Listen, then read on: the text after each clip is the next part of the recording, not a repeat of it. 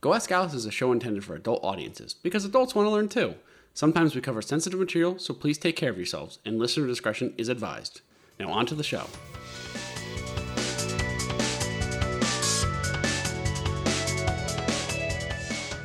Hello internet friends, and welcome back to another episode of Go Ask Alice, a show where we jump down random internet rabbit holes and bring you wonderful factoids from our adventures in Wiki Wonderland. I'm Drew, and I'm wearing big boy pants today. Look at me, I'm a big boy. With me is... I'm Lindsay, and I thought my house was haunted, but it turned out to be a scented candle. Oh, I need to hear that. Good. Sorry. And I'm Sarah, and I accidentally bought a smut book, and it's good. Oh. The blurb did not do justice about what was going to happen inside. I just imagine Sarah going, oh! Oh. It is romance. That's nasty. This is the show where we jump down random internet rabbit holes every week. We all start on the same wiki page and we wander around the internet using hyperlinks within the article until we land on something we cannot stop reading. Typically, this means that we have read 2 or more paragraphs, we consider ourselves metrically hooked, and we are beholden to share it with each other and with all of you. This week, we started on diode, which is an electro engineering magnetic thing object. Yeah.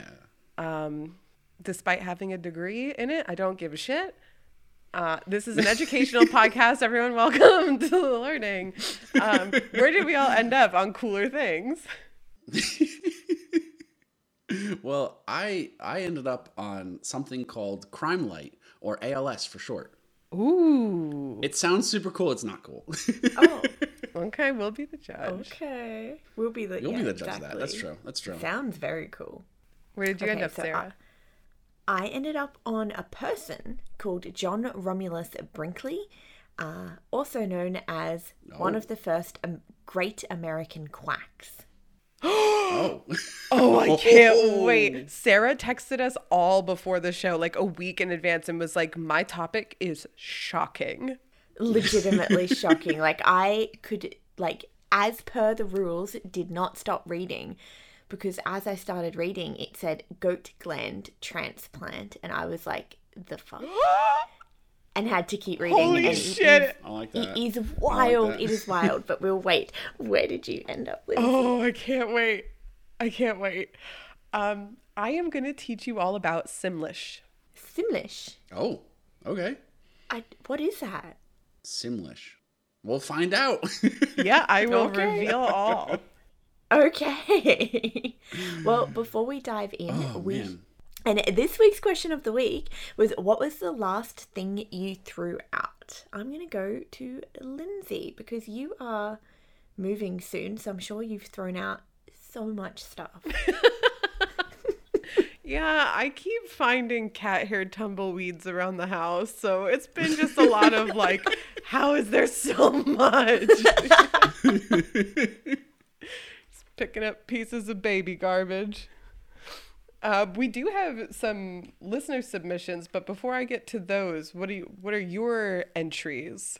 Well, what are ours? Mm-hmm. Well, you know, when you ask the question, Yeah. you got my answer, and you're not gonna like it. I know. So at the time when this question was asked, I was still working in a theater, and in theater we use bad condoms as sweat protectors for microphones. And so I threw out a box of sweat protectors. Wait, What? can you put them over define the bad microphone? condoms, please? Yeah, over the microphone, like over the microphone packs, we like wrap them in condoms. Oh, and put it like the bad pack that because goes they're- in the back of your back. yeah, Oh, yeah. yeah. Oh, yeah, that makes... I was like, someone's walking around with a condom on a microphone while, like, singing. No, I'm no, like, God, I've no. never seen that. Battery packs, okay. No, it's the microphone Okay. pack itself.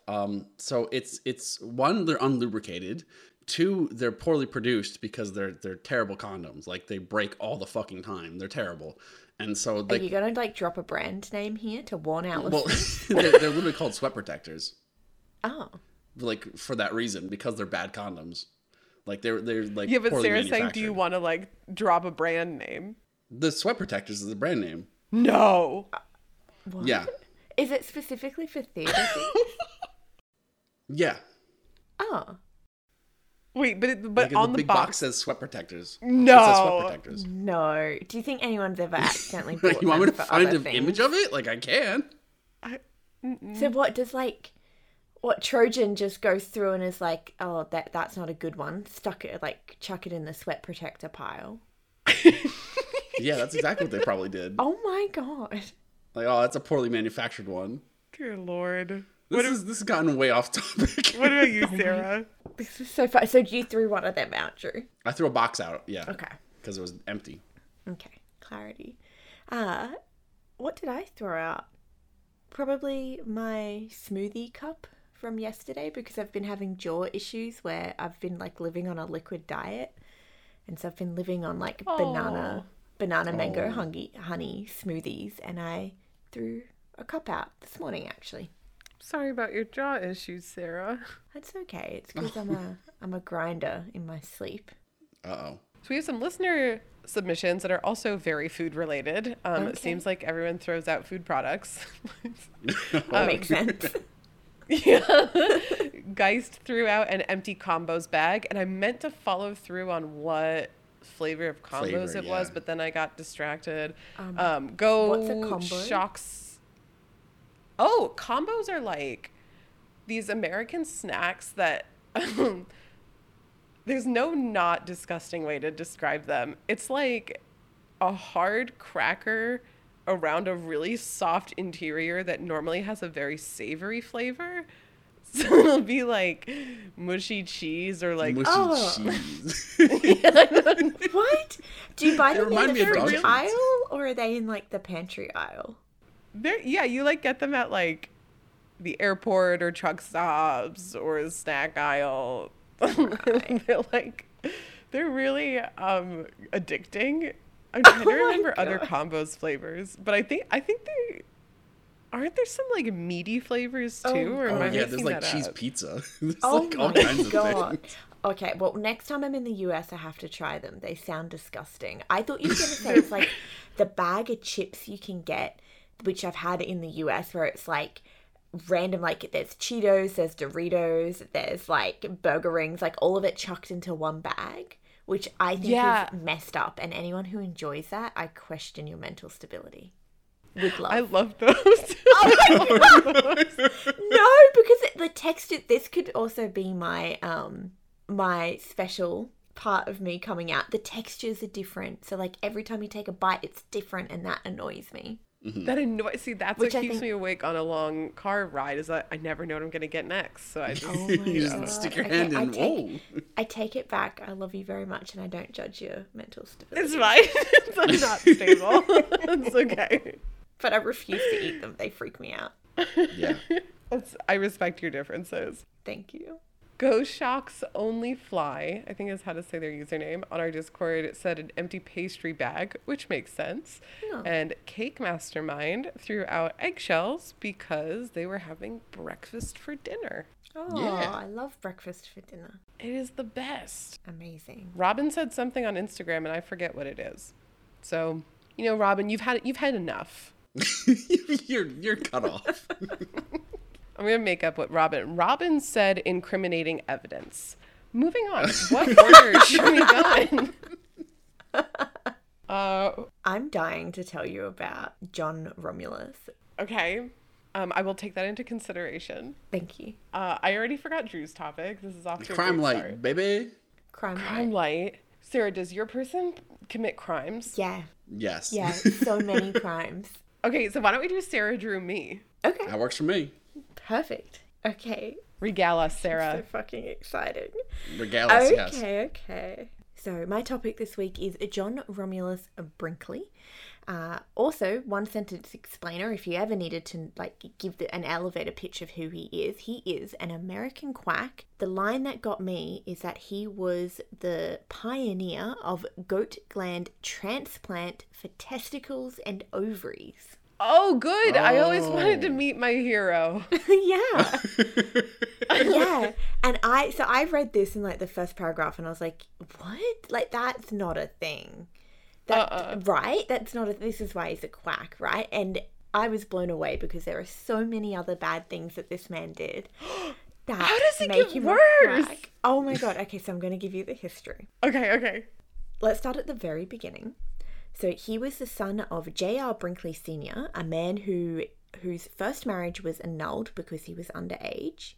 And then after he reached adulthood, he married 4 more times and outlived each of his young wives. And I've got in brackets, suspicious. Yeah, a little. No, not throwing any claims, but suspicious. Now, John is the son to none of those wives, but rather the niece of one of those wives.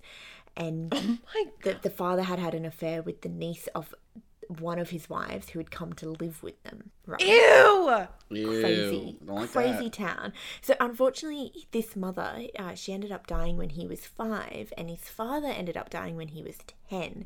So he was basically, near orphaned at a very, very young age, which would have been very traumatic, the poor thing. So he worked as a telegrapher, but he always dreamed of becoming a doctor, which was not a dream that was far away for this man, and we will see why. So at the age of 21, he was already married. Just got farther.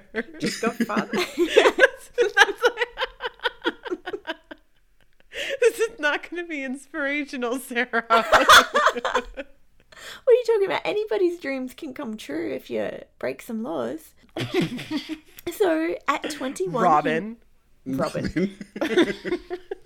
He married his wife named Sally, and they began to travel along posing as Quaker doctors. So he left his job as a telegrapher and was like, I want to be a doctor. His wife was like, okay, why don't we just pretend to be doctors with Quaker doctors? And they went traveling about giving rural towns a medicine show, and they hawked patent medicine, which, for anyone who doesn't know, back in the ye old days, this was like someone spruiking like a liquid or a pill or a vitamin. Like, imagine someone trying to tell you that this vitamin would solve all of your issues in all of the world, and the doctors don't want to prescribe it, so you need to buy it from me. It's that type of behavior. And sorry, I interrupted you when you said it. This was in the 1920s? This was in the 20s and 30s. Okay. That's pretty recent. Because he ended up dying in the 40s. It's like uncomfortably recent. So within the last 100 years, this man was gallivanting around. But, selling vitamins or weird supplements that probably won't kill you, okay, sure, you got to do what you got to do, bud. I do not condone it, but whatever. So this was in 1907, so a little bit before the 20s. A lot before the 20s. Edit that out. So this was 1907. So Brinkley settled with his wife in Chicago, Lindsay. Hey, right near you. Where they celebrated the birth of a daughter on November 5th. Now, the new father then enrolled in Benchett Medical College, which was an unaccredited school with questionable curricula focused on eclectic medicine. I never want my doctors to be an eclectic medical doctor, but whatever. So he enrolled in it. So he had a child and was like, I want to be a real doctor. So he enrolled in this non-real doctor school. Jesus Christ, there's so many of them. There's so many. so many fake doctors. At school, so while he was learning, he was introduced to the study of glandular extract and their effects on the human system, which legitimately in humans, when our glands do things, that's interesting. Things happen, right? That's real science. But he was determined that this new field would help him move his career forward in new and interesting ways. Yeah, definitely interesting. Yeah. So a side note, during his time studying, his wife actually left him with their daughter. So she ran away. She left him and was like, I can't, we're over. Took the daughter. He did not like that. So then he kidnapped his own daughter and fled to Canada. There was like a whole Holy thing. shit. They couldn't extradite him. It was a whole thing. So they ended up making a deal, him and his wife, to bring the daughter back down. And as long as the wife would continue in their rocky marriage, everything would be fine. No charges would be pressed. Wait, okay. I really want to know why they wanted to get a divorce. Like, was she like, I only want a fake doctor and now you're too legitimate? Or was she like, your program is a fake and I don't want to be with a fake doctor? Like, well, I want to know. I think it was more like, we have no money. Like, Yeah, we'll we've do got it. no money. We're in our eyeballs up to debts. Like, the school's costing a lot of money. I don't think he's working a lot during this time. So it's like, we have a child.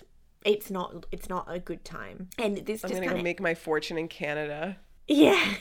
Well, this kind of escalates because he couldn't afford to finish his unaccredited degree. So he did the next best thing. He bought one from a diploma mill. He should have just done that from the start. I know, right? Like, if you're not going to be a real doctor, what are we doing, bud? So this is insane. Diploma mills were really a thing back in the day because, 100 years ago, how could someone check where your school was? You could write for a reference, but you'd probably employ the person before you ever heard back about a reference. It's not like you could cross-match to see if somebody had studied where they said they were. So he just bought a diploma and people believed it. So after all of this time studying at the unaccredited school, earning no money, he was in tons of debt. He had to pay for this new diploma. It was just like a shit show, right? So him and his wife, who now had 3 children, so while all of this is happening, 2 more children are born. She was like, look, I can't. And she left him this time for good. And she took the 3 children. But Romulus this time wasn't as outraged, didn't try to kidnap the children. Instead, he ran away to South Carolina with a friend and started his first quackery. Oh, good. Who, what? A quackery. His doctors, in strong quotation marks, his doctor's practices. So in South Carolina, what they were doing, they set up this little shop, right? And they advertised these $25 shots that were meant to treat syphilis and protect against syphilis. So $25 back in the day is about $700 US now. So a lot of money. That's so much money. And it wasn't a true shot. He was injecting colored water into the people. Which is super dangerous. God. How does Super he fucking dangerous. sleep at night? Oh, okay, and that. Oh, he's making $700 a shot. He's sleeping great. Oh my God. Sleeping great. Isn't this? So this is bad, right? You're like, well, you're lying to people, you're stealing their money. That's not good. So that only lasted a couple months. Also, syphilis is nasty. Like, that's like a bad illness to have. And people thought they were like being protected / being cured, which is heartbreaking. And it only lasted a couple months in this town because there's only so many people you can shot with a fake serum. And they ended up leaving with all of their bills completely unpaid. And the local newspaper reported that the duo left about 30 to 40 local merchants unpaid from the goods that they had used and services. Oh my God. So mean. So did they all change their names? No, they just went to a different town and set up, again, no internet, you couldn't communicate and warn people about someone as quickly. So they just would set up shop in different places. This is my old-timey dream job. Oh my God. I want to be a quack. Well, yeah, okay, no, I don't want to hurt people and lie to people, but I do just want to keep jumping town and changing names and being new people. So I know you're probably waiting to hear about the goat gland testicle. Yeah, a lot. Yes. Yeah. So at this point of reading the article, I'd completely forgotten that is what drew me in. I was just on the ride. I was like, wow, this guy. And then we get to it. So he left that town. He had another marriage, another divorce along his way of traveling around. He had joined the Army Reserve. He had a mental breakdown, left the Army Reserves, and he did a lot more traveling around selling fake shots and fake potions and all of the, the quack medicine before he finally settled in Milford, Kansas. He settled down. And at his clinic, he began to perform more operations that he claimed would restore male virility. Virility?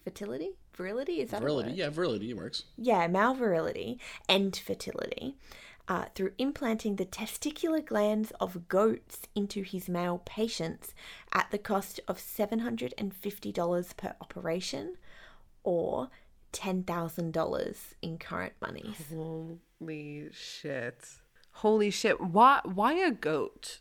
I don't know. I legitimately don't know why goat. I guess access? Oh, is it because goat's weed is supposed to help men in that sort, or goat? What's it called? It's horny goat weed is what you're thinking of. Isn't that a plant? That's what I'm thinking of. It is a plant, but I wonder if that was just already kind of in the public Maybe. knowledge. So people were like, oh, it makes sense to put A goat. goat parts also in me. Lord knows. Like, maybe. As you're telling this story, I'm like, that's the American dream. Like, this man started out with nothing and made himself rich with nothing. With nothing. That's what they teach us in school. They're like, you can do anything. You can lie to people. If you break a few laws, Yeah. hurt a few people, you can get anywhere, kids. Yeah, exactly. Just break them. You can inject people with colored water. Oh my gosh. I'd rather take the coloured water than a goat gland.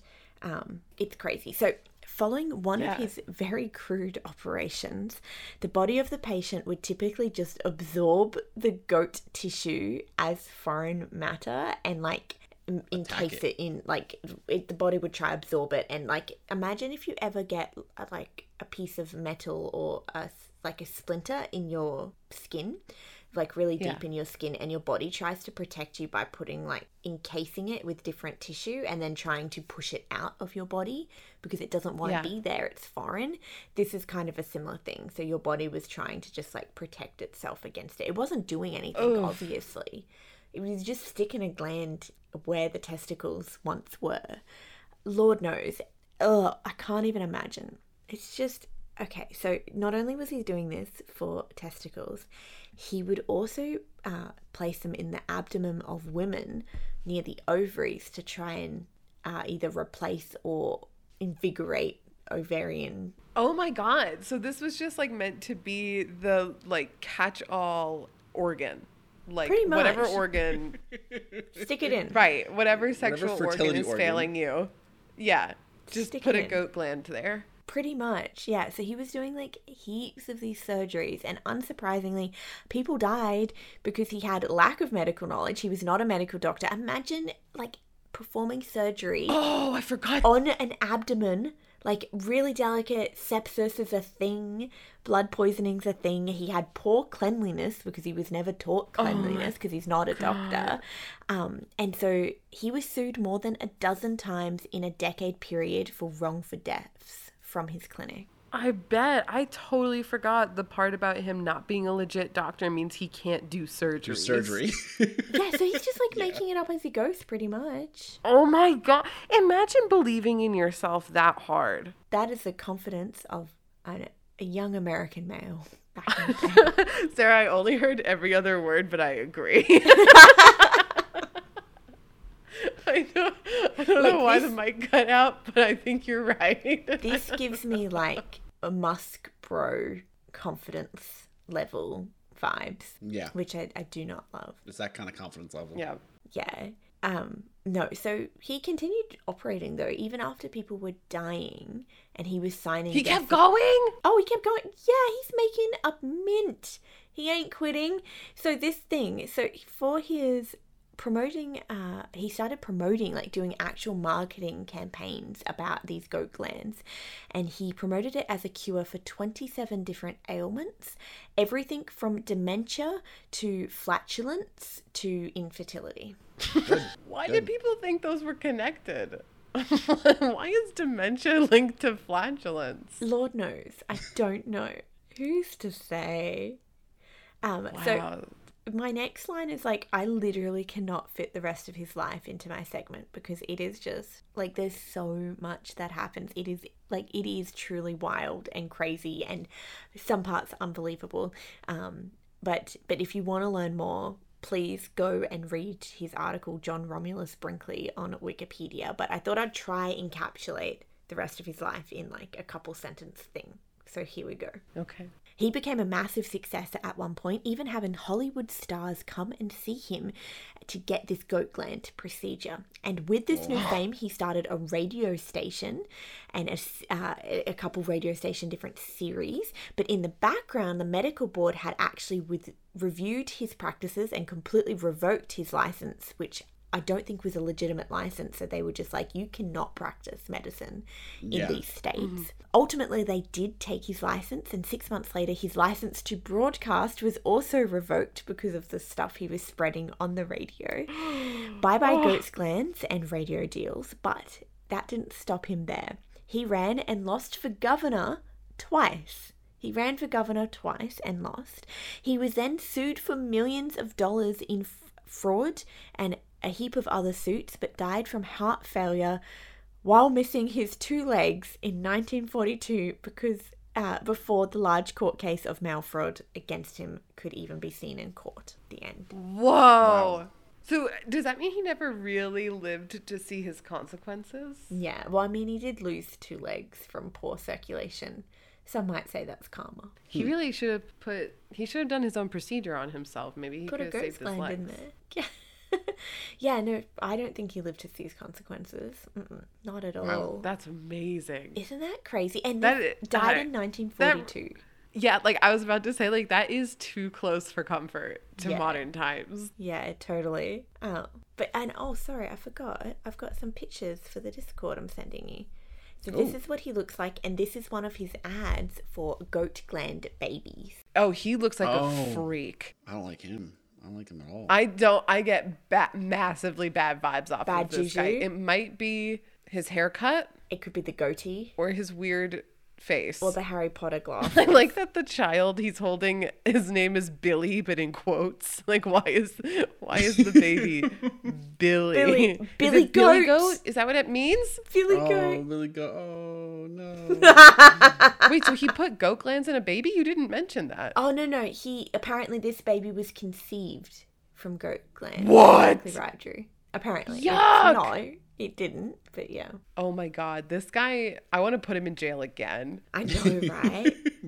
Like, isn't that, his haircut gives me the creeps. I do not like it. Yeah, that guy is bad vibes. If he showed up at my house and tried to like sell me testicles, I would be upset. No way. I think I'd be upset with anyone coming to my house and trying to sell me testicles. Looking like that, I'd be like, I'm going to burn my own house down before you can because you look like you're going to burn my house down. Isn't that crazy though? Like that the amount of stuff he got away with. Just yeah. And, like, all of the wrongful deaths, like the random, so many people had died under his care. Like, shocking. And he just kept going. His care. Mm-hmm. His care. Yeah. Quotation marks. Yeah. So thank you for listening to my topic. That was fucked, Sarah. What a man. You were right. That was shocking. That was absolutely shocking. Thank you. I aim to please. It's always amazing to see how many different ways people do life. Like, we're all given this life to live, and he chose to live his that way. Choices were made. So, yeah, this week I ended up on Crime Light, or ALS. And I was wondering what you guys thought ALS or Crime Light actually is. Is it light in an area meant to deter crime from happening? That would be super fucking cool. That would be super cool, but it's not. Oh. Okay. And it's spelt crime, as in like... It's spelled like crime, C-R-I-M-E. What other crime is there? I don't know. I was going to say a light to deter crime, just like Lindsay. I'm like, yeah, or a light, like lighting for crime scenes. Oh, you are so close. Ooh. So, you are very, very close. So this is actually my first forensics topic, which is kind of weird because I like forensics a little bit. Because you're a forensic scientist. Yeah, I like it. This is like how Lindsay and I never cover astronomy stuff. You've covered planetary protection. Oh, I did too. Yeah. We sprinkle in our day jobs every now and again. But of course, I accidentally picked the fucking most boring topic, which is Crime Light or ALS, because that's fucking really boring. Because ALS stands for Alternative Light Sources, where basically these sources are extremely useful when it comes to finding evidence. So, oh my god, this is like blue light and luminol. Oh my god, we're talking about that. Yay! That's exactly what we're talking about. This is not boring, this is fascinating. So I don't know any of this. You don't know any of this? It's great. So what I consider very interesting about crime scenes is that crime scenes don't necessarily have to make sense.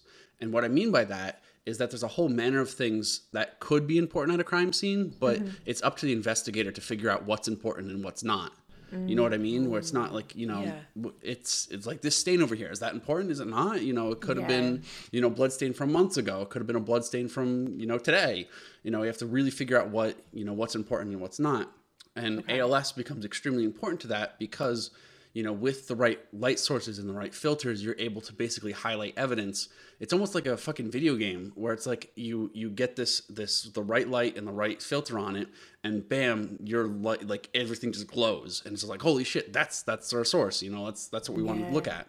And so it's super nuts because it's just like it literally highlights things that you wouldn't be able to see with your naked eye, and that's super important to find at crime scenes because at a crime scene you're never sure exactly what's important. So imagine how many crime scenes throughout history could have benefited from what we can do today, right? A lot. I would say a ton. Yeah. like a ton. That's a great question. I mean, how many crime scenes can benefit from it now? Like, there's true. like still stuff that doesn't get processed. Like, there's a lot of stuff. So. And is that under the prerogative of the investigator? So do they say, I need this, I need that? Or is that the forensics team that comes in and says, I need to do this and that? Or is it a little bit of both depending on where It's kind of a little bit of both. It's mostly the forensics team coming in and being like, this is probative, this is non-probative. It's a lot of sampling things that just, may be important, but you have to be able to justify it in court because it has to make sense. You can't just be like, well, we found this blood stain. It's like, well, where'd that blood stain come from? Why is it there? You have to justify it. It's not just like you just finding a blood stain doesn't mean anything. Because like in a house, you can cut yourself and then, like, oh, there's a blood stain over there. Like, what does that mean? There's is that been important? a couple of convictions that were overturned because they had DNA evidence that they then could prove from the protein breakdown that it was old cuts or old body fluids, but at the time it looked very incriminating. Yeah. Wow. It's my biggest fear, and we're just shedding DNA everywhere we go right now. Yes. Just jangling it. No, actually, I don't shed. I'm a terrible shedder. Oh, you're not a secretor, That's another right? story. That's another story for another time. Yeah, Drew can commit crimes. That's not true. That's not true. Wink, wink.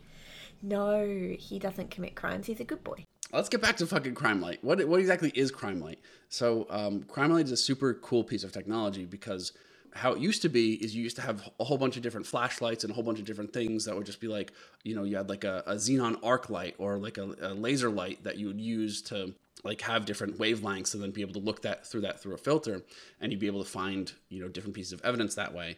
But the Crime Light basically takes all of that and combines it into one specific object. So it's one piece of technology that, has all these different light sources and all these different things. And it actually uses LED technology to produce these different wavelengths, and LEDs have greater lifespan and are much more durable than what was previously on the market. So that's so smart.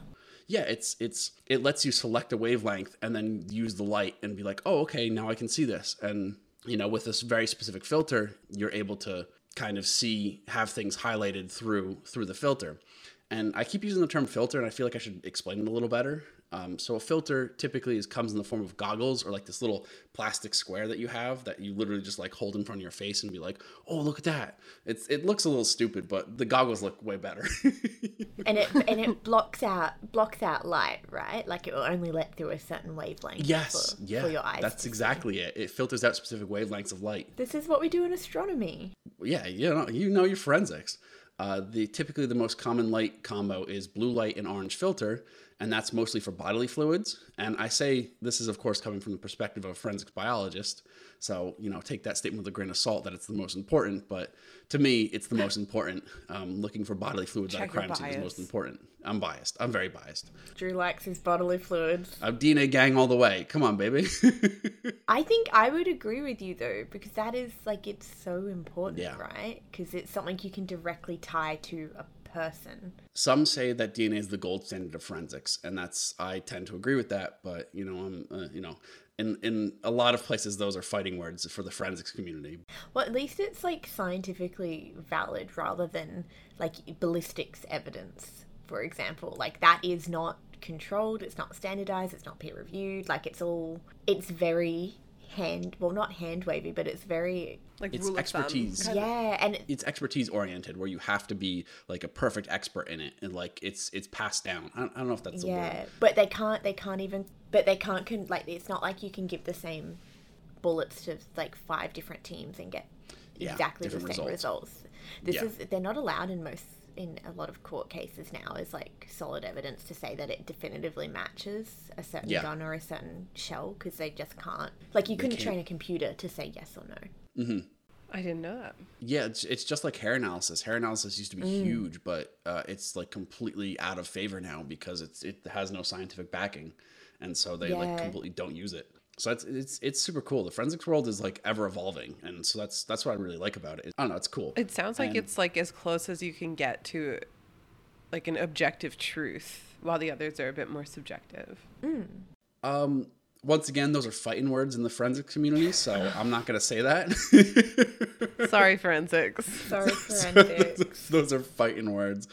I will just say that it has a lot of scientific backing behind it, and it has a lot of like allele frequencies and things like that are well studied and well documented. So it does have a lot of science behind it, which is super cool, which is why I'm a big fan. But then there's a lot of chemistry, like forensic chemistry has a lot of research behind it. So it's not just like biology is the best thing in the world. It's like, how to describe it? If there's like proper instrumentation behind it and proper research behind it, they're all valuable to me, at least. But funny enough, that was kind of the end of the wiki article. So instead of just kind of ending there, I wanted to look at one of my favorite aspects of forensics, because I was like, oh, you know what? I'm on a forensics tangent. Let's go on a fucking forensics tangent.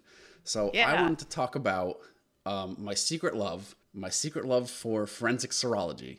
So forensic serology is basically used to detect, identify, and classify different types of bodily fluids, such as blood, semen, saliva, and urine, and then help define their relationship to a crime scene. So basically, this is like the people who are using luminol. These are the people who are using different sorts of techniques to find blood and say, you know, this is actually blood and this is probative information towards the crime scene. So that's what I love serology for. It's super cool. And this can also involve bloodstain analysis, which is another really, really interesting aspect of serology. I'm thinking Dexter. Basically, serological testing begins with presumptive testing, which they tend to be more sensitive but less specific to the specific bodily fluid you're looking for. And so they say, basically, when you test with presumptive testing, you're saying, oh, is something here? And then confirmatory testing, which is the second part, which is done to say, this thing is actually blood or this thing is actually semen, you know. You're saying that it actually is that thing, but it's a little less sensitive, so you're not going to detect like 1/100th of a drop of blood. You're going to be able to detect a certain amount. You know, you have a balance between the two of them, where one is super sensitive and one is super specific. So it's good to have both. That's kind of the whole point of serological testing is you have those two different points, which is super cool. I love it. What I wanted to get into next are a few of the actual tests that are used for. So for blood detection, there's the Kastle-Myers testing, or the phenolphthalein test, which I'm not sure if Sarah's probably heard of this. But there's also the combined phenolphthalein tetramethylbenzidine test, or the PTMB test for short, which these are all presumptive tests for blood.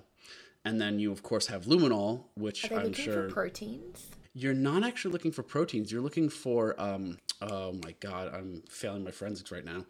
You're looking for enzymatic activity of blood. Oh, okay, cool. Yeah. So these react with enzymatic activity of blood. Does that mean the blood has to be a certain age?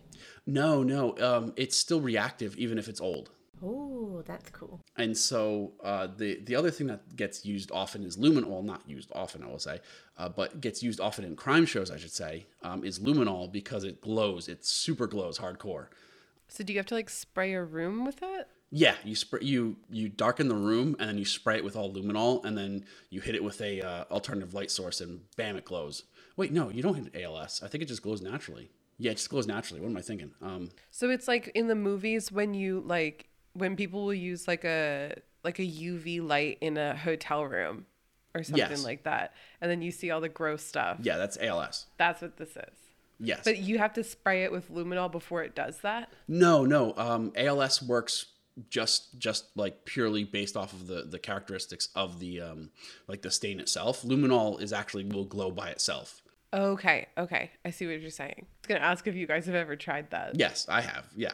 100%. Along those terms, I was going to ask, did you guys have the COVID testing kits that came with a UV light? No. Because you had to use the UV light to check the strip. It must be one of the Australian or like Australasia brands, but they were a pain in the butt. You had to use a UV light, and it came with one, which was fine.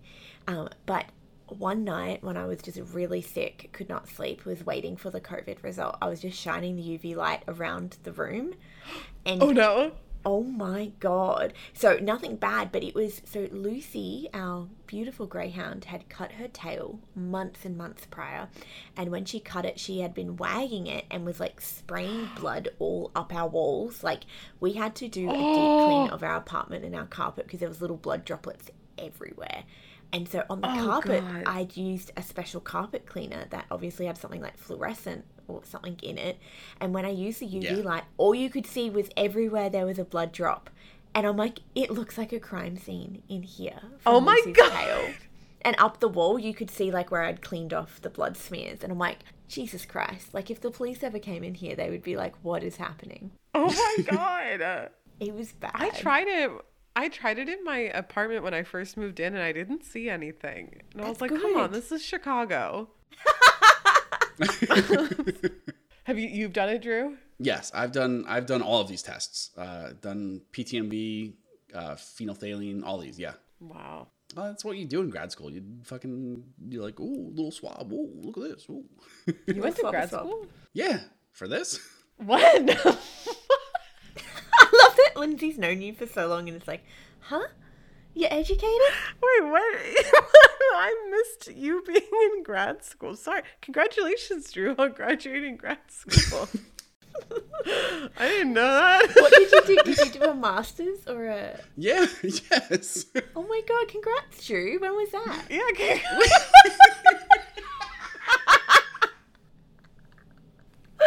How long ago was that? This was years ago. It was before I went my job. Oh my Did you not God, know? You know Lindsay. No, what's even funnier is that Drew and I have played D&D with each other like ever since undergrad. Like there was no gap in our friendship where we stopped talking. We have consistently been in touch, and I still, wow, I'm so proud of you. Wow. Yeah, I went for this. I went for forensics and molecular biology. That's why I know I so thought much. you just did that. Yeah, I thought you did it with your undergrad degree because you also did that in No. undergrad. No, I did biochem in my undergrad. Oh, They're completely different. Oh my wow. God. I need to be in the apology corner. I'm such a bad friend. Wait, you're getting a PhD? Yeah, okay. I think I knew that Drew had a master's because I'm pretty sure we've talked about forensic stuff before. Yeah. I just thought that was his undergrad like focus. Like I didn't know that it was a separate degree. No, separate degree. To be fair, I didn't know what any of my friends majored in undergrad. Our whole friend group, I could not tell you what anyone majored in. I have no idea. No. Well, I'm here for the laughs. I'm here to have a good time. I'm not here to talk business. 90. We're hitting that 90%. We might be hitting 80% right now. What? God, we're off the rails right now. What I was gonna say is that I have actually done all these tests. I was actually about to say in graduate school. One of the big things was highlighted is that these all tend to cross react with a lot of things. A lot of the presumptive tests tend to cross react. Like luminol reacts really, really well with bleach, and it makes it look like it could be someone bled a ton on the ground or just they spilled bleach. So you know you have to be very careful as to what you're actually looking at a crime scene versus it could have just been a bleach spill. Whoops. Can it also destroy or alter samples? So like if you do a presumptive test on something, say you have like a tiny little bit of something that could be blood or semen or something important. If you do a presumptive test, can you then alter or destroy the sample? You can. So you can also not dissolve. You can dilute. You can dilute the sample, which is a huge problem. So a lot of these tests some of them don't get run a lot of the times because they do consume the sample. Especially there's one, the Takayama crystal assay, which is a confirmatory test for blood. Doesn't get run often because it consumes all the blood and actually makes blood crystals, which are super cool looking. You can't use them for DNA then, right? It consumes the DNA because you literally like heat it up so much that it breaks it down. So you basically have to look at your throughput as what's important here. Is getting the DNA analysis important, or is getting the presumptive confirmatory test important?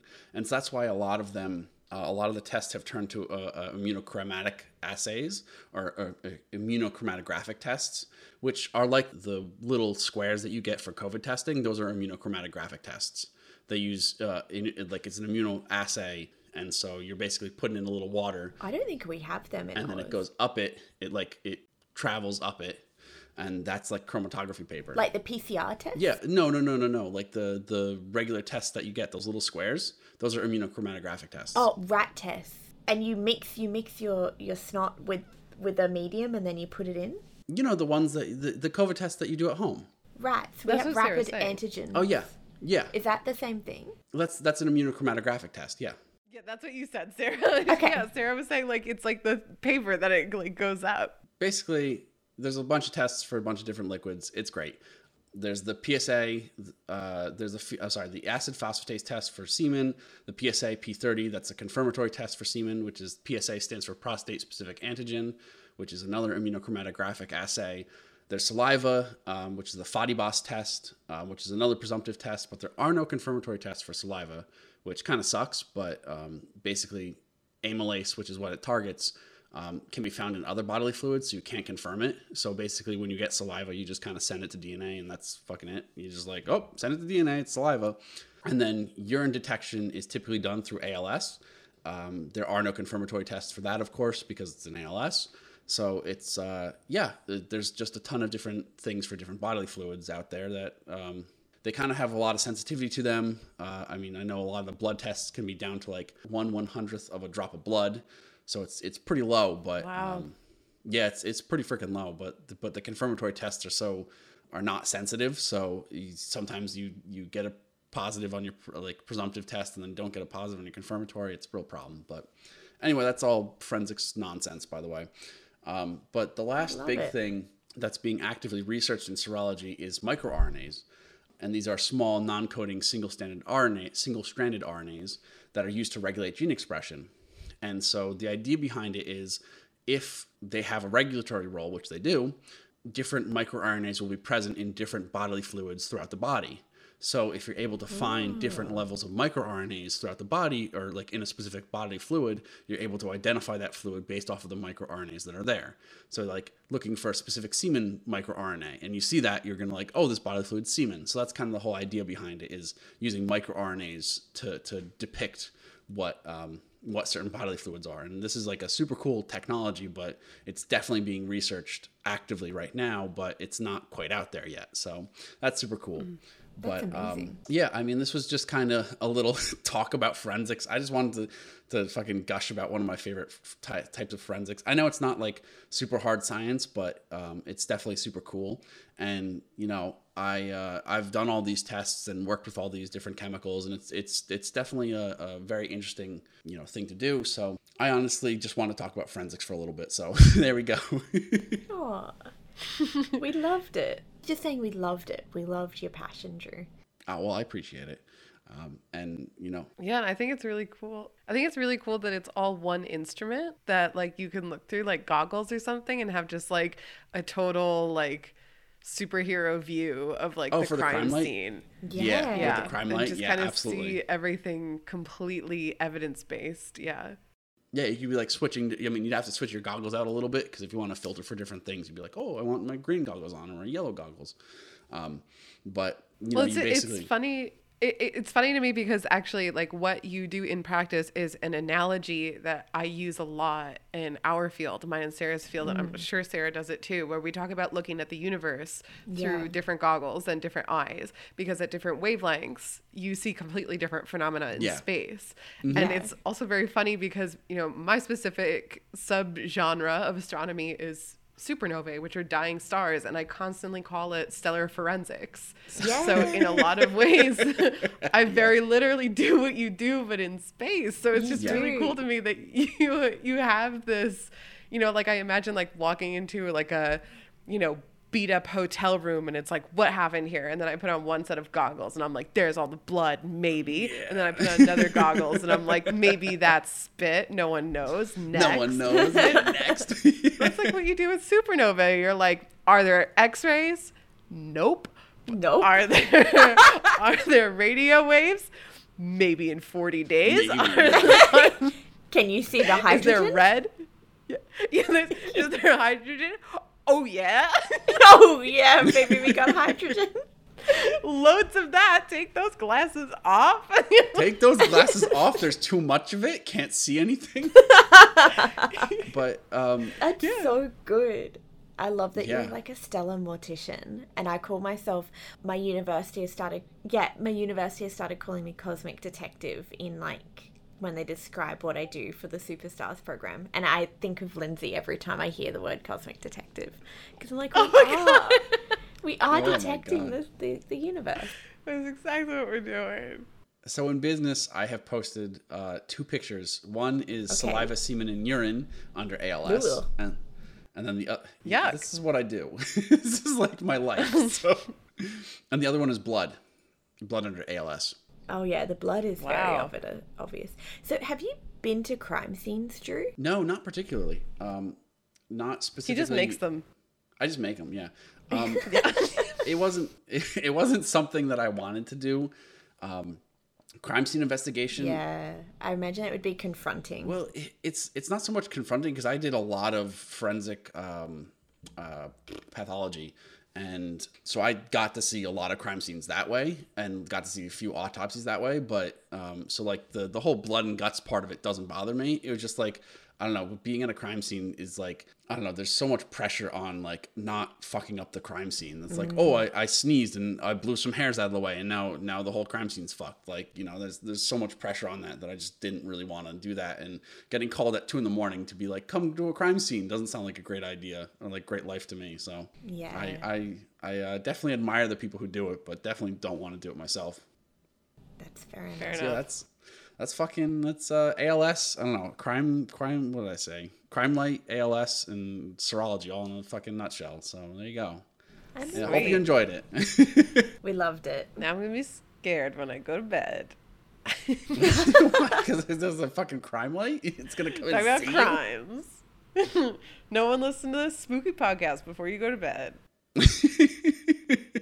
I realized we did not shout out our new patron. We forgot to do that. Doesn't Drew give smoochies? Yes. So before we get into Lindsay's good old segment, I want to shout out our new Patreon, Kent W, and say thank you so much for being a Patreon. We absolutely love you, and we're so happy that you're here with us, and we're so proud of you for coming in and being great.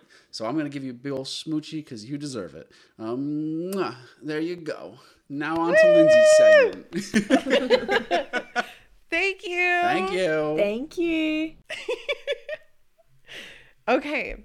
Are you guys ready to learn all about Simlish? Sure. Yeah. I have And no why I've idea asked- what that is. And I have also asked our lovely contestants to arrive with their very own D6s because we're going to, of course, play a little interactive game in a moment. Okay. Okay. So my story picks up pretty much where Drew's left off, aka a little depressing, little scary. Crime. In the early 90s, a man named Will Wright, his house burned down, actually, completely burned down. And everybody was okay, so don't worry. Just like Drew's segment, like kind of cool, kind of sad. Crime. That's what this, well, this is just house burning down. Okay, so anyway, Will Wright's house burned down, sorry. And Will Wright already had quite a penchant for architecture. He had, a lot of his own background was in architecture and had a lot of interest. And he was rebuilding his life with his family. And he was faced with the same kind of decisions we all are. I think us particularly, it's very fresh in our mind when you move into an apartment and you're like, fuck, I need everything. Sarah, I just saw your face light up. You know what's coming. You remember shit like, oh man, there's no salt and pepper. I need to fucking buy salt and pepper. Or you do what I did when I first moved in, is you move in and you're like, I never bought toilet paper. Fuck. Or, other little things like, I gotta get a real mattress because sleeping on the couch fucking sucks. Or again, if you're me, sleeping on a pile of sweatshirts really fucking sucks. And I don't want to do that for 2 weeks. So he started to rebuild his life and was thinking about the personal aspects of shopping and the grand scheme of things. And Will Wright already had a lot of this perspective in his mind because he was the creator of SimCity. And Will Wright was about to invent The Sims. Oh my god, this is amazing. I knew that name. So he started to design a game that would recreate this experience of choosing where you want to live. What do you want to do with your life? What do you want your house to look like? What do you want to fill it with? And making it a game. Oh, it's so good. And like I said, he already had some experience with this with SimCity. And I actually learned that behind the scenes, they called this new game Dollhouse, which I guess kind of makes sense. That does but make they didn't sense. want it to. But, you know, I don't know about you guys, but I like murdered all my Sims. Oh my god.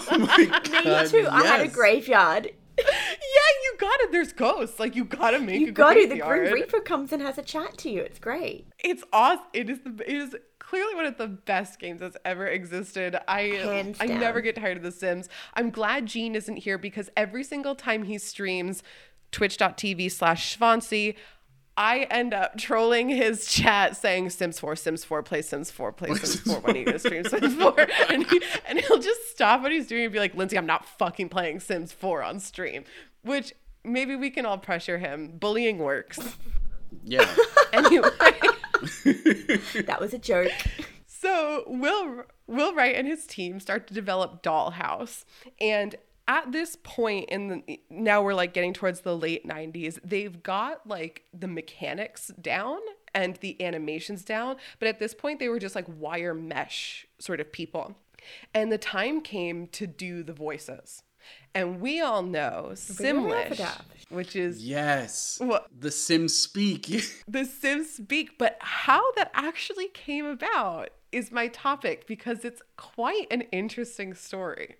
So Will's original vision was the people who are workshopping their lives are going to have to redo the same little aspects over and over again. Like, how long did it take you to pick out your Sims outfits or, their bone structure? Like, yeah.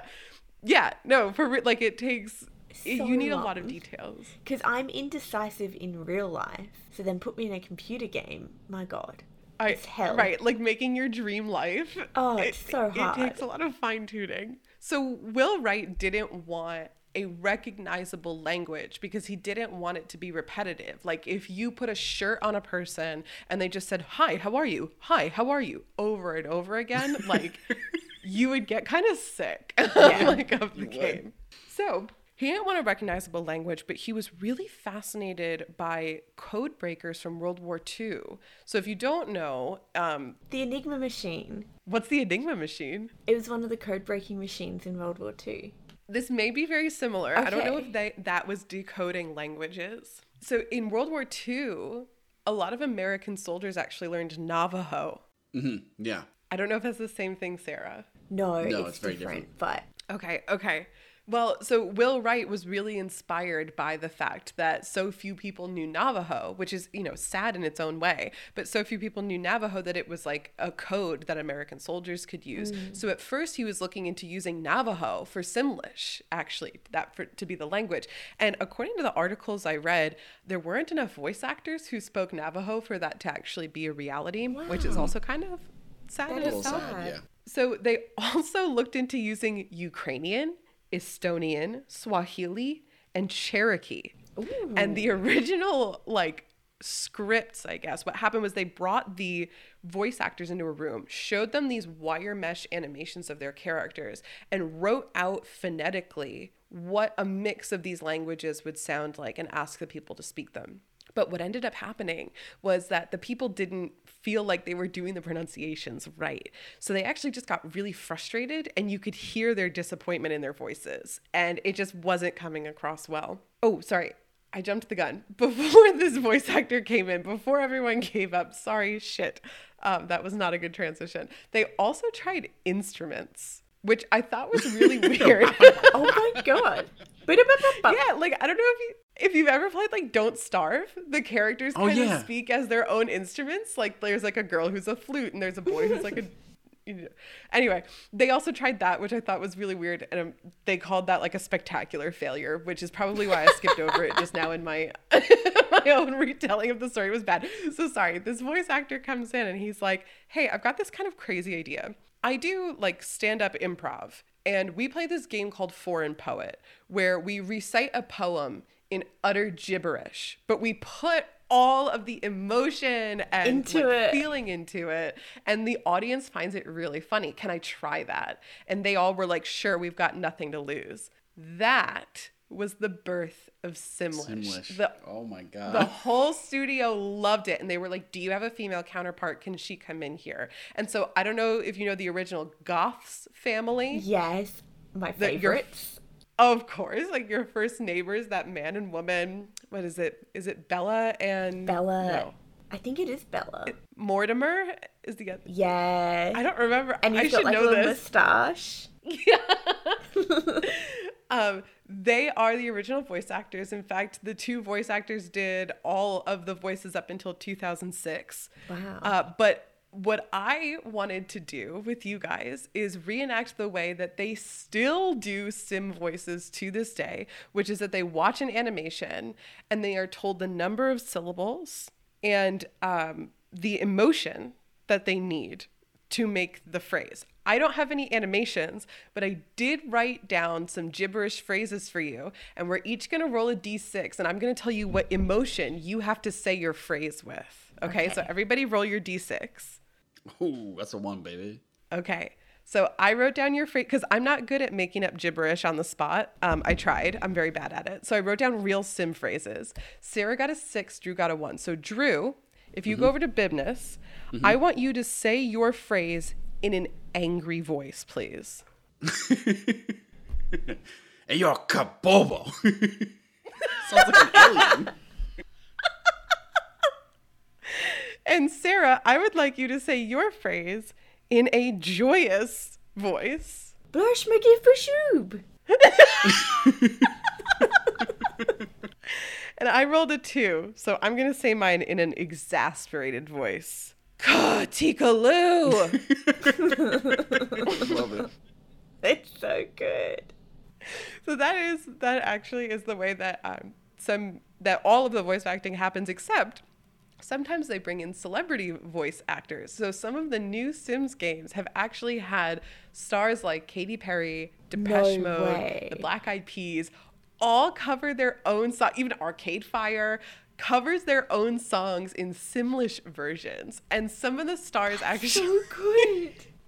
There is this viral... I don't know if it's actually viral, but it was in like every article I read. There's a video recording of Katy Perry singing Last Friday Night in Simlish.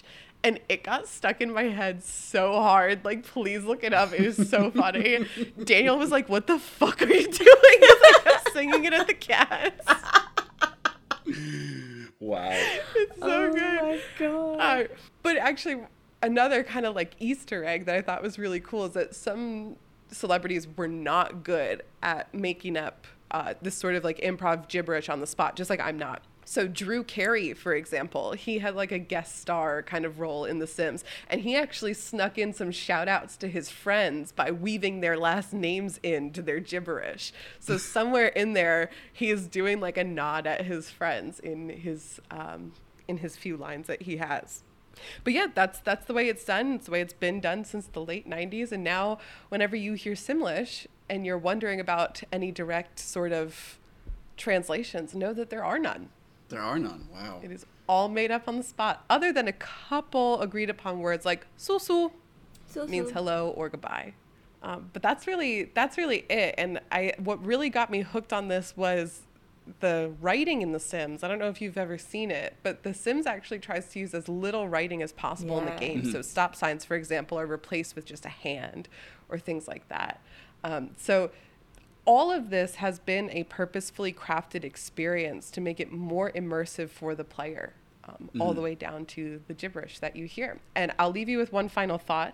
A linguist commented in an article that I was reading that Simlish is actually closer to baby talk than it is to English. Wow. It's like... Wow. Goo goo gaga. It's like the babbling. Because have you seen like little babies, like when they're about 1 and they start like chatting to you with their babbles? It's so, like they're having a full conversation, like, and you're like, huh? Yeah. Yeah. You're like, shocking. developments going on over there. I bet that's what the baby thinks you're doing too. You're like, Yeah. we're just making sounds. We're just making sounds together. Come on.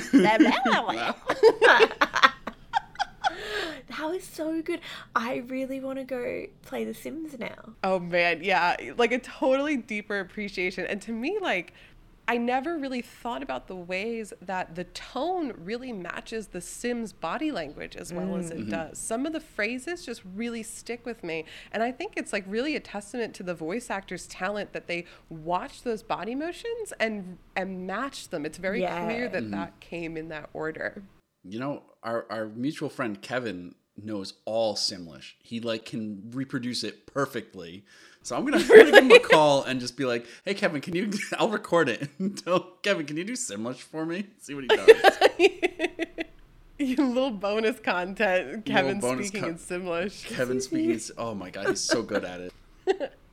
Yeah, that is my little Simlish 101. I can't Simlish believe I 101, didn't I love recognize it just from the word at the beginning, Simlish. I should have known. Yeah, I didn't even think about Should it. have known. So good. Yeah. I had landed on like list of fictional languages, and I was like, then I saw it on the list, and I was like, oh shit! Oh, Amazing. This is a great episode. This had some great, I mean, I love every episode, obviously. But this is chaotic. Like, we had crackery, we had crime scenes, we had Sims, all in one. Yeah. Wow. This is the spirit of Go Ask Alice. It really is. Thanks as always for hanging out with us, guys. We all agree 3 out of 3. This was peak Go Ask Alice. This is our brand. This is what it's all about. If you're listening for the first time, this is us. If you're listening for the second time, this is still us. Come hang out with us anywhere that you get your social media. We are on Twitter, Go Ask Alice Pod. We are on Instagram, Go Ask Alice Podcast. If you love videos that also teach you something and are just really fun and interesting, you can go to Sarah Webb Science on TikTok, and Jean's Twitch that I plugged earlier is twitch.tv/Sfancy, but all of these links are below in the app. fuck. Cass for Kiki too. As always, thank you so much for listening, and we love Muggle Watcher. Yeah, we love Muggle Watcher. Bye-bye. Bye-bye.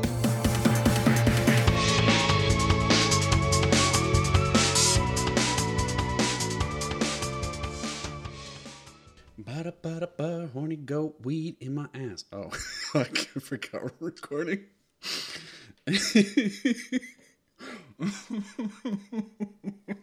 Whoops.